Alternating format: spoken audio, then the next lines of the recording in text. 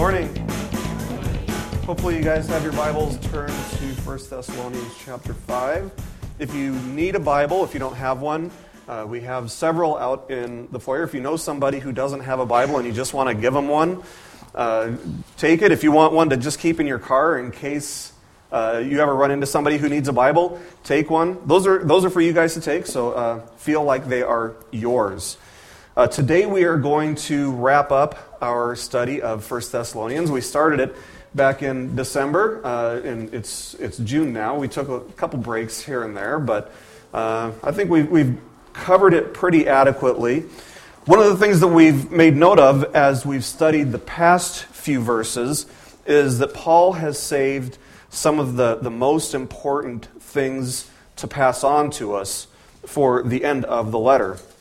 There's really only been one major doctrinal issue that he felt like he really needed to explain to the Thessalonians that they maybe hadn't completely grasped yet, and that is the day of the Lord, the doctrine of the day of the Lord, which, of course, starts with the rapture of the church. But Paul also wanted to encourage them and us to continue growing in their walk with the Lord. And so what he's done here is he's thrown just a few quick pointers. These are kind of like bullet points that he's going through here. Some quick points of advice to finish up the letter. He told them, I know that you guys are great at showing love for one another. This is back in the 4th chapter. I know that you guys are great at showing love for one another, but excel still more. You guys are good at it, but get better at it. Keep going.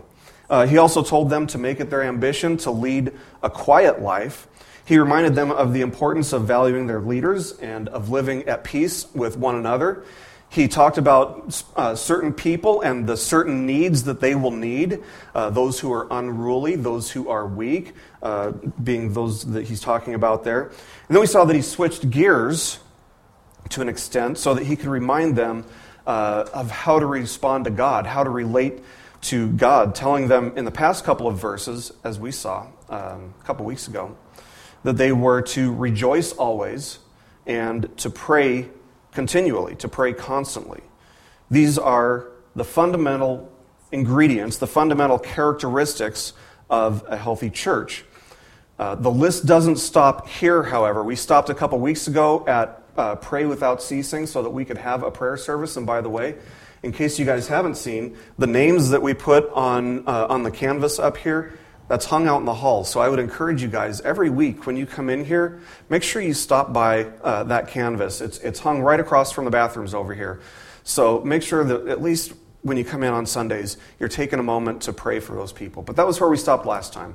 We stopped kind of in the middle. It wasn't a natural place to stop, but I thought it was a good place for us to stop so that we could take some time to remember how important it is to pray. But there are still a few other pointers that Paul wants to give us regarding the attitude that we should have toward God. And really, that's where it has to start. It starts with our attitude toward God because we live in a broken world. And that means that relationships are going to be broken.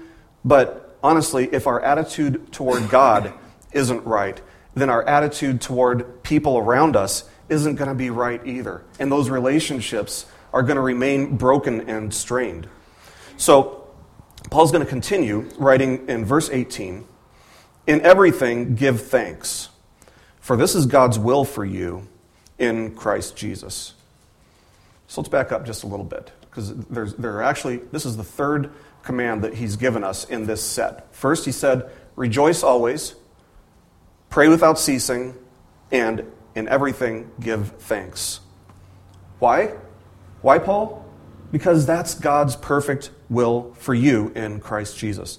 Now, there are a couple ways that we can interpret this one verse. We have to remember, though, the verses weren't part of the original. That's something that was put in there much, much later as make it easier to reference.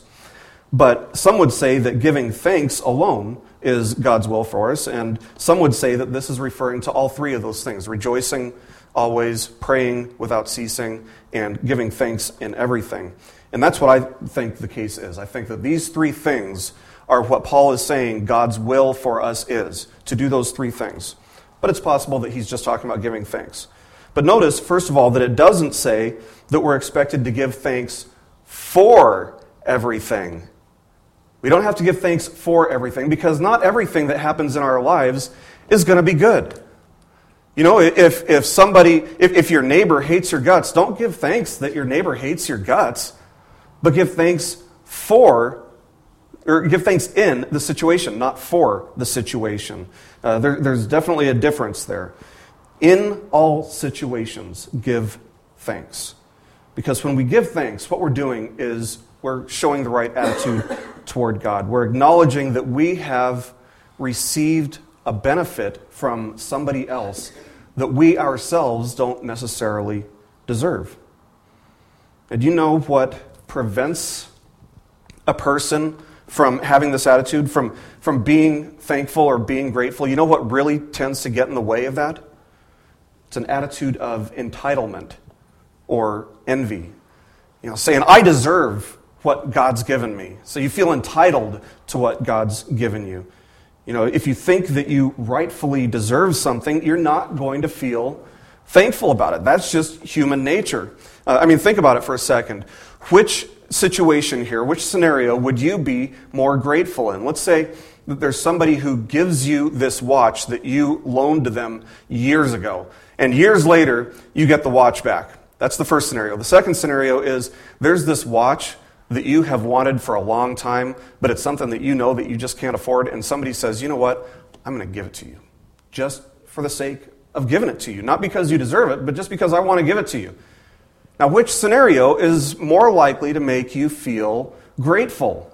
Well, with the first scenario, I think you probably feel entitled to the watch, right? Because you loaned it to him years ago, and for all those years, you've probably been thinking, man, I can't believe that guy still has my watch. He hasn't given me back my watch. And so you feel like it's yours and you're entitled to it. So when he gives it back, you're like, thanks, but you're not really grateful, right? But the second scenario, it's this watch that you've wanted for a long time and you didn't have the means to get it. And somebody says, I just want to give it to you. Wow. You feel like you should do something back for them, right? That's what Paul's saying. Now there was a comedian on Conan O'Brien some time back who was telling the story about how he was flying, he was on an airline flying, and as they were boarding this flight, the captain announced that they were going to be having free Wi-Fi for everybody. And this is something that was so new that nobody who was boarding the plane knew about, apparently. But so, they were going to be able to get on Wi-Fi, which means, they were going to be able to get onto the internet from the airplane, which means they were going to be able to, do business, check email, and so on and so forth. So when they announced it, of course, people are psyched, right? Everybody's like, yeah, we're going to get free Wi-Fi, but it was something brand new. So 10 seconds after they turned it on, it shorted out because everybody turned their devices on all at the same time. So the whole thing shorted out. Like 10 seconds after they said you are now free to turn on your portable electronic devices. And so when it went out, the guy who was sitting next to this comedian who was on Conan O'Brien started just cursing up a storm in anger. I mean, he was like really, really mad that the Wi-Fi would go out. And the comedian shared his thoughts on this outburst. He said how quickly the world owes him something that he didn't even know existed 10 seconds ago. Instead of feeling thankful, instead of feeling gratitude, for whatever reason, he felt entitlement, even though they didn't have to pay more to get the Wi-Fi or anything like that. Now, there was an interesting study done back in 2002, which revealed that people who generally tend to express gratitude more frequently, to be more thankful in general, who tend to be more forgiving toward other people, they tend to be happier people. But they tend to be less depressed also because they are more grateful. Those who are not grateful tend to be depressed more often and kind of bottling up hostility. See, ungratefulness is actually a characteristic, a quality of ungodliness. And I'd argue that if you are a Christian who does not feel grateful, constantly grateful toward God, maybe you don't understand exactly how amazing His grace is. Maybe you don't understand exactly how ugly the situation was before he stepped in and saved you. So you don't have a right to feel ungrateful toward God. You should constantly feel grateful toward God because he has straightened out a situation that you had no way of straightening out on your own. Paul says, rejoice always, pray without ceasing, and in everything give thanks. This is God's perfect will for you. Why does he want those things for us? It's because doing these things, even in the face of really difficult circumstances, doesn't come naturally to us. It's not something that we just automatically do. It's an act of faith. When the storms of life come, and they will come, life might be good now, but it won't necessarily be great next year, next week, tomorrow.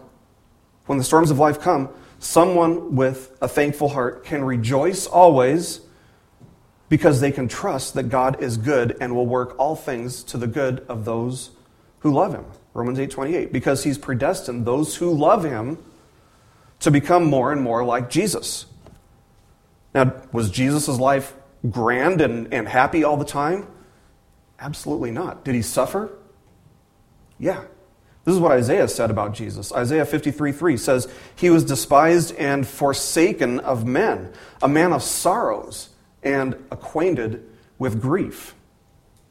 So it only makes sense that if we are going to become more and more like Jesus ourselves, there are going to be times when we're going to experience the same feelings that Jesus did. So when we're going through hard times in life, we can rejoice, we can pray without ceasing, and we can be thankful because we know that God is working in that situation to make us more like Jesus. See, the person who isn't grateful, the person who feels entitled to God's grace, is more likely to actually just feel bitter when life doesn't go the way that they want it to go. They're more likely to blame God and to feel bitterness toward God. And that is an obstacle between a person and their growth in the Lord. Let's continue. Paul writes in verses 19 and 20. Do not quench the spirit. Do not despise prophetic utterances. So let's start with 19. He says, do not quench the spirit. What does quench mean? Well, quench means to put something out. The same Greek word can be translated extinguish. Some translations say, do not stifle the spirit. Hopefully you get the point. He's saying, don't do that to the spirit. Now, we have to remember that all of Scripture is God-breathed. 2 Timothy 3:16. All Scripture is God-breathed. And a prophet is someone who is used by God to deliver a message.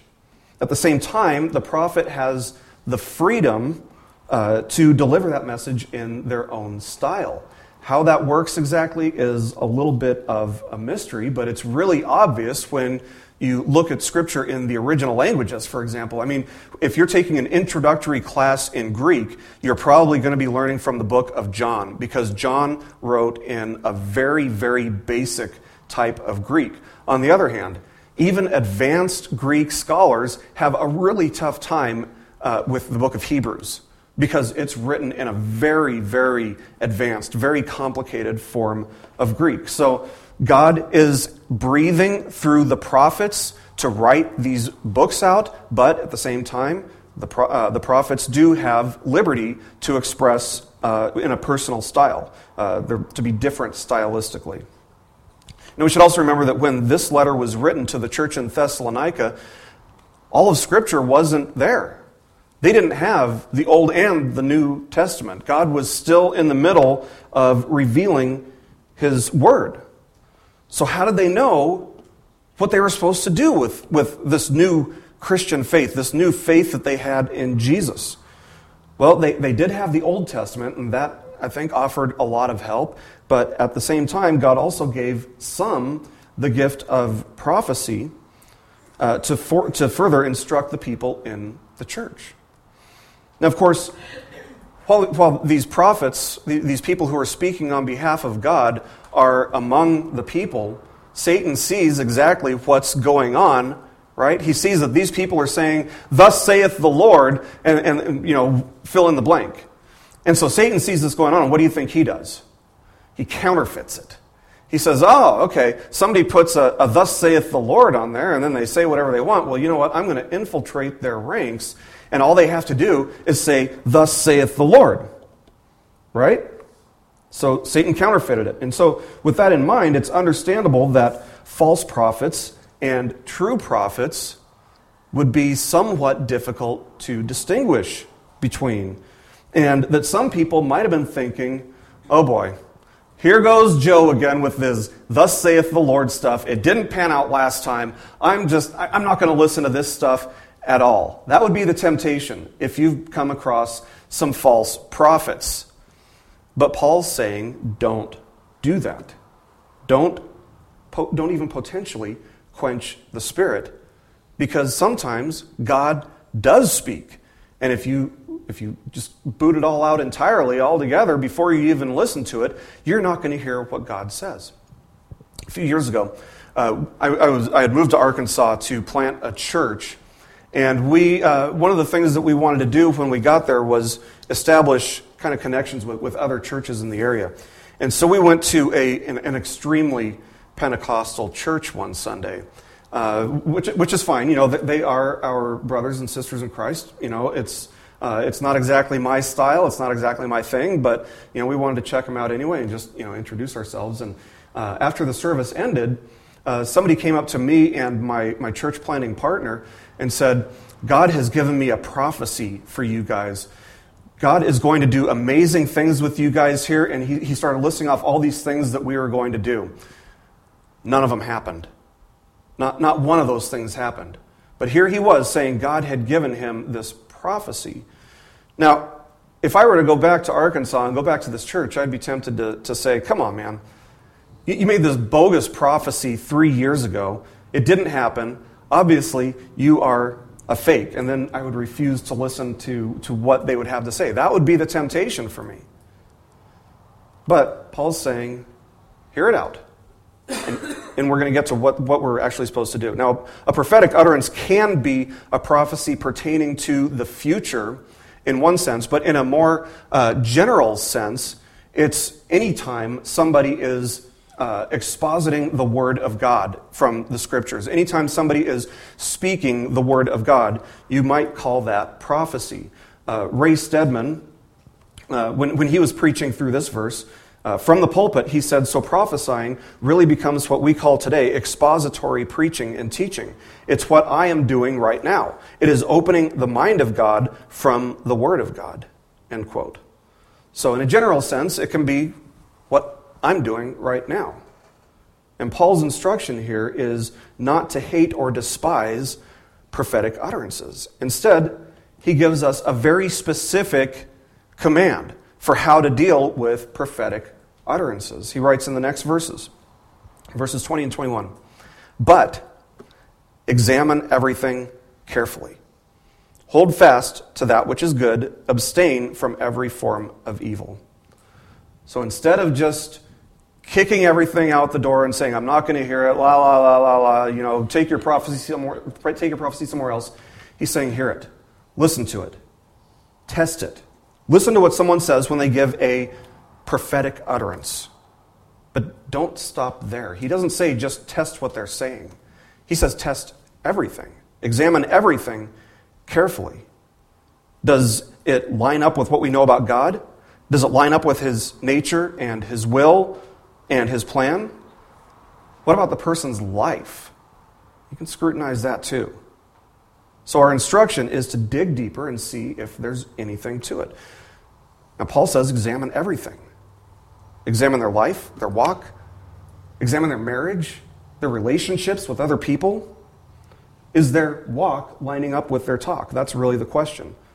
And it's really kind of a shame that more Christians don't do this, because if Christians were really consistent about doing this, there would probably be no Christian television. Because honestly, if you're looking for junk, turn to your favorite Christian network, because most of the stuff that keeps them in business is what you would call a prosperity gospel. It's a false gospel. It's garbage. And it doesn't stand against the Word of God. They are very good at twisting the Word of God to make it say something that it really doesn't. You may have heard me say this before, but Scripture is like a prisoner of war. If you twist it enough, it's going to say what you want it to say. You can make the Bible say anything, as evidenced by these guys on TV. But yeah, they'd be out of business if Christians would more consistently examine everything. Now, the Greek word for good, he says, hold fast to that which is good. The Greek word for good can also be translated as genuine or real or honest. So the instruction is to avoid your tendency, which a lot of us might have. Avoid the tendency to pass judgment on something until you're sure that it's genuine or not. It's amazing to think that even back in the first century, when Paul's writing this, even back in the first century, false teachers, false prophets were already coming into the church. But this wasn't just a problem that the Thessalonians were facing in the first century. All of the churches were facing this type of stuff, and it's something that we're facing today too. But John wrote in 1 John chapter 4, verse 1, he said, "Beloved, do not believe every spirit, but test the spirits to see whether they are from God, because many false prophets have gone out into the world." So if somebody claims to be speaking on God's behalf, go ahead and hear them out. Examine it. Test what they are saying. And if it lines up with God's word, you can accept it. You can build it into your life. You can live it out. How dare we ever toss out anything that's good? And everything that comes from God is good, whether we like it or not. It's dangerous to reject something that's from God. On the other hand, if something is not good, Paul's specific command is to reject it. Toss it out. Don't receive it. It's good to have faith, but no, faith does not have to be blind, like just being gullible and accepting something just because somebody says it. Now, some have taken this to mean that we shouldn't have anything to do with a person who lives in darkness. We're going to come back to that here in just a minute. It is not telling us to abstain from people who are evil, okay? But what does it mean to exercise this discernment that Paul is instructing us to have? Any of you guys ever notice that there are a lot of crows around here? There are a lot of crows around here. And in fact, at the University of Washington, they've started this interesting study where they've found out that crows actually are a lot more intelligent than you might think. In fact, they recognize people's faces, and they not only recognize people's faces, they have some way of communicating it to other crows, what a person will look like. And so what they're testing is, hey, can we put like a mask of bin Laden on somebody and have him be real mean to some crows so that when they see this face of bin Laden, of course bin Laden is dead now, but this was back a couple months ago, so that the crows would be used to kind of hunt terrorists because they would recognize somehow and communicate somehow this guy is a bad guy. Well, in order for them to train these birds to do this, they have to know what the bad guys look like, right? And in the same way, if you're going to use discernment, you need to know what you're testing it against. And in order to know what you're testing it against, you need to know what this book says. How do you know what God's nature is? How do you know what God's will is? How do you know what God's plan is if you haven't studied the Bible? If you don't know what it says, you don't know how to test it. So, with that said, I would encourage you guys, make sure that you are daily in the Word, so that when somebody offers you a lie, a false prophecy, a false prophetic utterance, you're able to recognize it. Just like the birds recognize bad faces, you need to recognize bad teachings. And the only way that you're going to do that is by studying God's Word. So we don't have to abstain from evil people, but we don't have to believe what they say. We're supposed to test it. Because if we were to abstain from all evil people, and everyone is evil, Without Jesus, we would be evil because we wouldn't be godlike at all. We wouldn't be like God at all. But if that were the case, we wouldn't have anything to do with the world. And if that were the case, the gospel would never be spread. People would never be saved.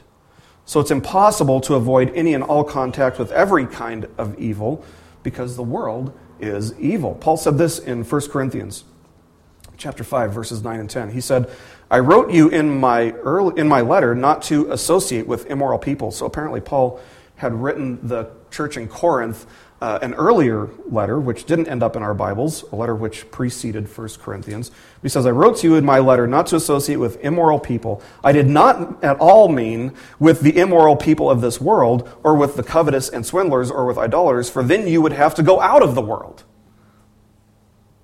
No, the message here is not to avoid evil people, because those people need Jesus.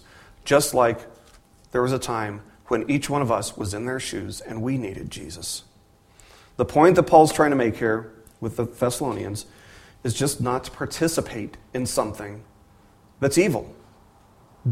You can be around them, but you don't have to do what they're doing. You don't have to say the same words that they are saying. And it also means avoiding temptations where you might be tempted. Use some discernment. Test what's taught. And you know what? Any teacher who is worth their weight in dirt is going to welcome that kind of scrutiny. They'll expect it. They will want it because they take the Scriptures. They take God's Word very, very seriously. I do hours and hours of work every week just to make sure that what I'm teaching lines up with Scripture. If I'm wrong about something, let me know. I want to be the first person to know, not so that I can sweep it under the rug, but so that I can correct that. And I'm willing to admit I'm not always right. But I do hours and hours of work to be as right as I possibly can. And I think that anyone who's gifted as a teacher and takes the job of teaching seriously would say the same thing. Scrutinize anything that I say. A teacher needs to be teachable. And it's this type of scrutiny that Paul commended the Bereans in the book of Acts for having.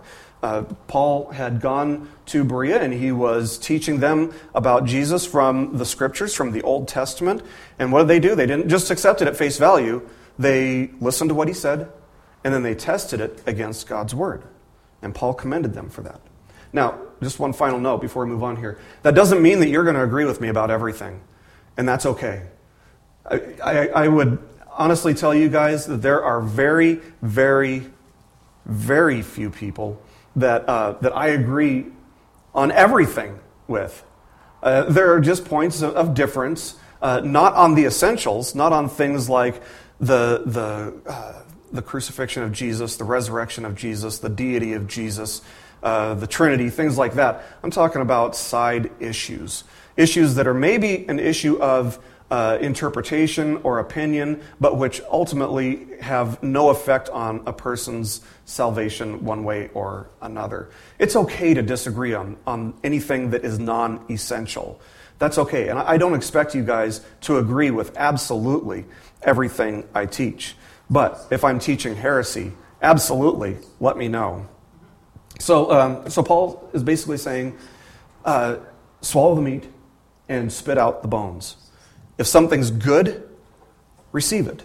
If something even appears to be evil, reject it.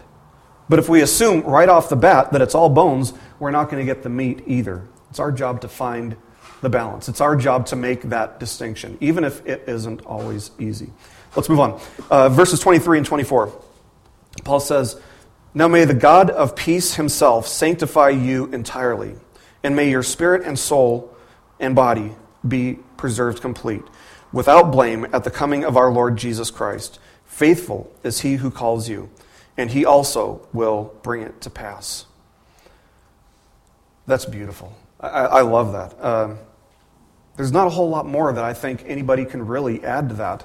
I think it speaks for itself pretty clearly. But the only thing that I would ask you to notice is that the reason that we can put our trust in God, put our trust in Jesus, is because his work and his will can touch parts of our lives that others can't, that other people can't. He can touch every part of who we are. He's able to minister to our spirit, soul, and body.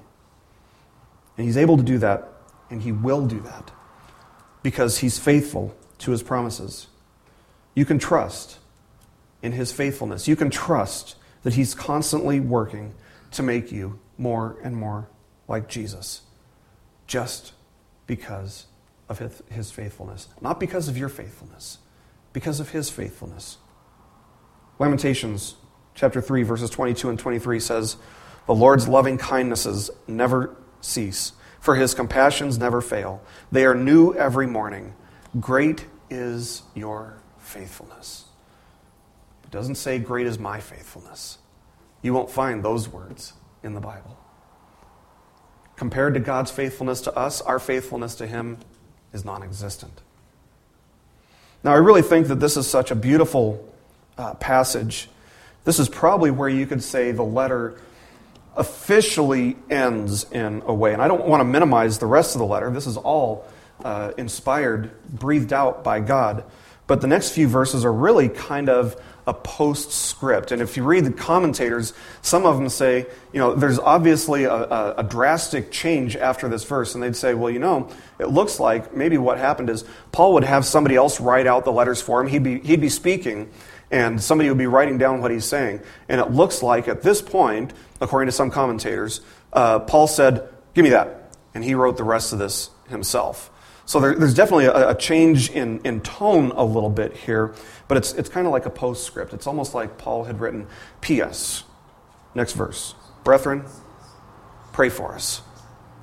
P.S. Pray for us. Paul loved knowing when people were praying for him. He found strength in that. He was encouraged by that, as any Christian leader should be. I think any pastor, teacher would say the same thing. James said, "You have not because you ask not." And so I'm going to be as blunt and straightforward as I can possibly be and say, I covet your prayers for me too. For me, for my family, for the board of elders here, for those of us who are leading this ministry, please pray for us. We desire your prayers. Next verse, verse 26. "Greet all the brethren with a holy kiss."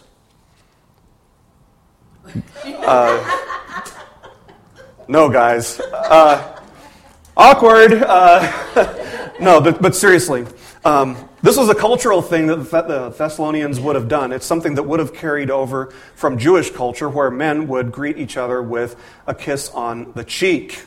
It's not something that was exclusive to Christians. It's something that they had been raised on culturally, and so they carried it over into their Christian life. It would basically be the equivalent of a friendly sideways hug or a handshake in our culture today. But just a friendly word of advice: if you choose the hugging option, make sure, guys especially, that you keep it short and in good taste.